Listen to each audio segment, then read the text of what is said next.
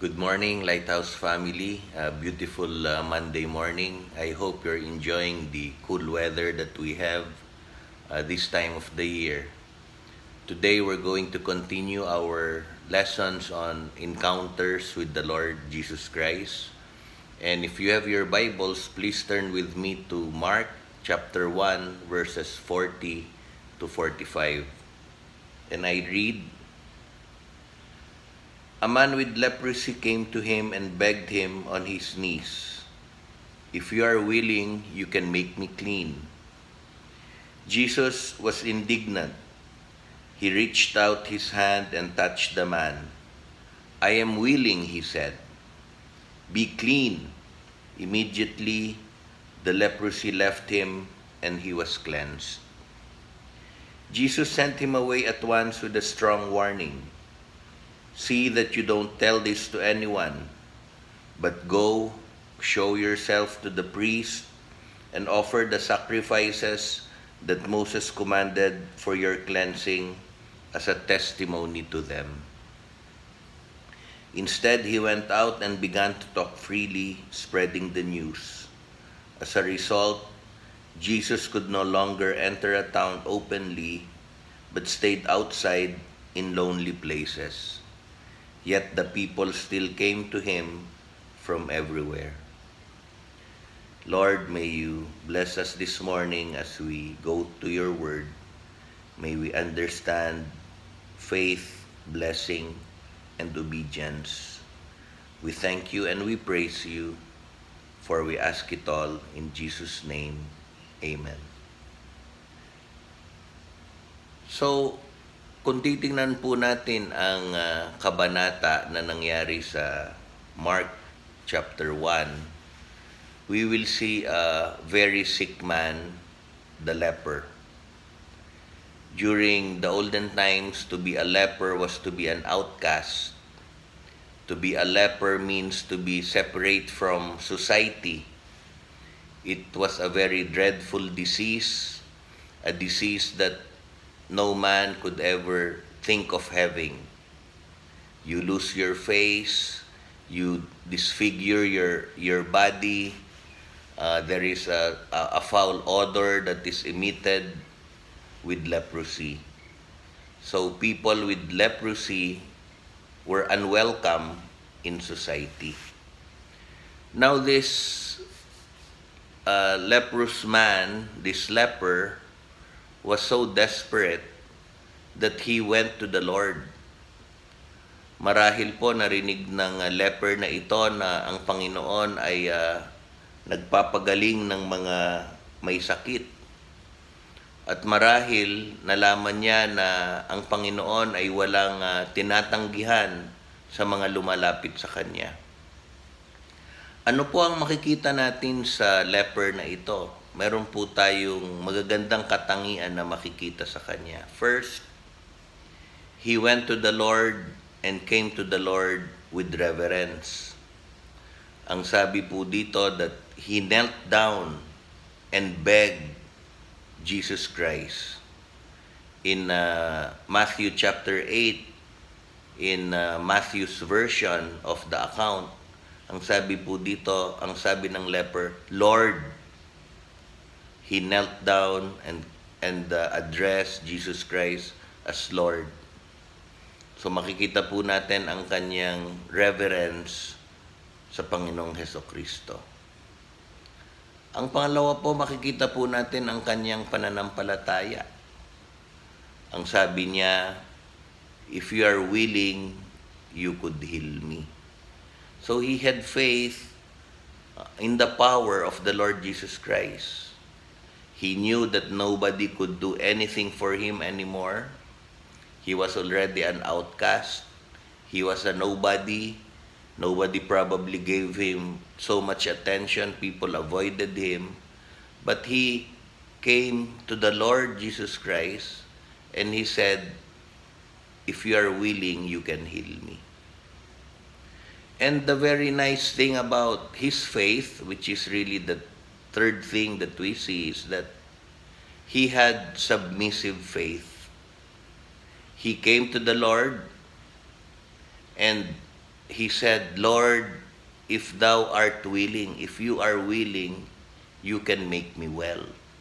So ang kanyang kagalingan po ay kanyang nais, ngunit ang sinasabi niya sa Panginoon, sa paglapit niya sa Panginoon, kung nais mo, Panginoon, or kung gusto mo, Panginoon, ako ay mapapagaling mo. And as we read the story, alam po natin na nangyari. Ang sabi doon that the Lord showed compassion on this leper. This is very consistent with the character of Christ. The Lord Jesus Christ will never deny anyone of anything that would benefit a person. At ang ginawa po ng Panginoon, ang sabi ay pinagaling niya ang may sakit na ito. Matapos po gumaling, nakatanggap ng pagpapala ang leper at siya ay nabuo, he was made whole. Ang sabi po ng Panginoon ay huwag mong ipagsasabi at ipagkakalat ang nangyari sa iyo, ngunit pumunta ka sa, ang sabi po dito, in verse 43, Jesus sent him away at once with a strong warning, stern warning.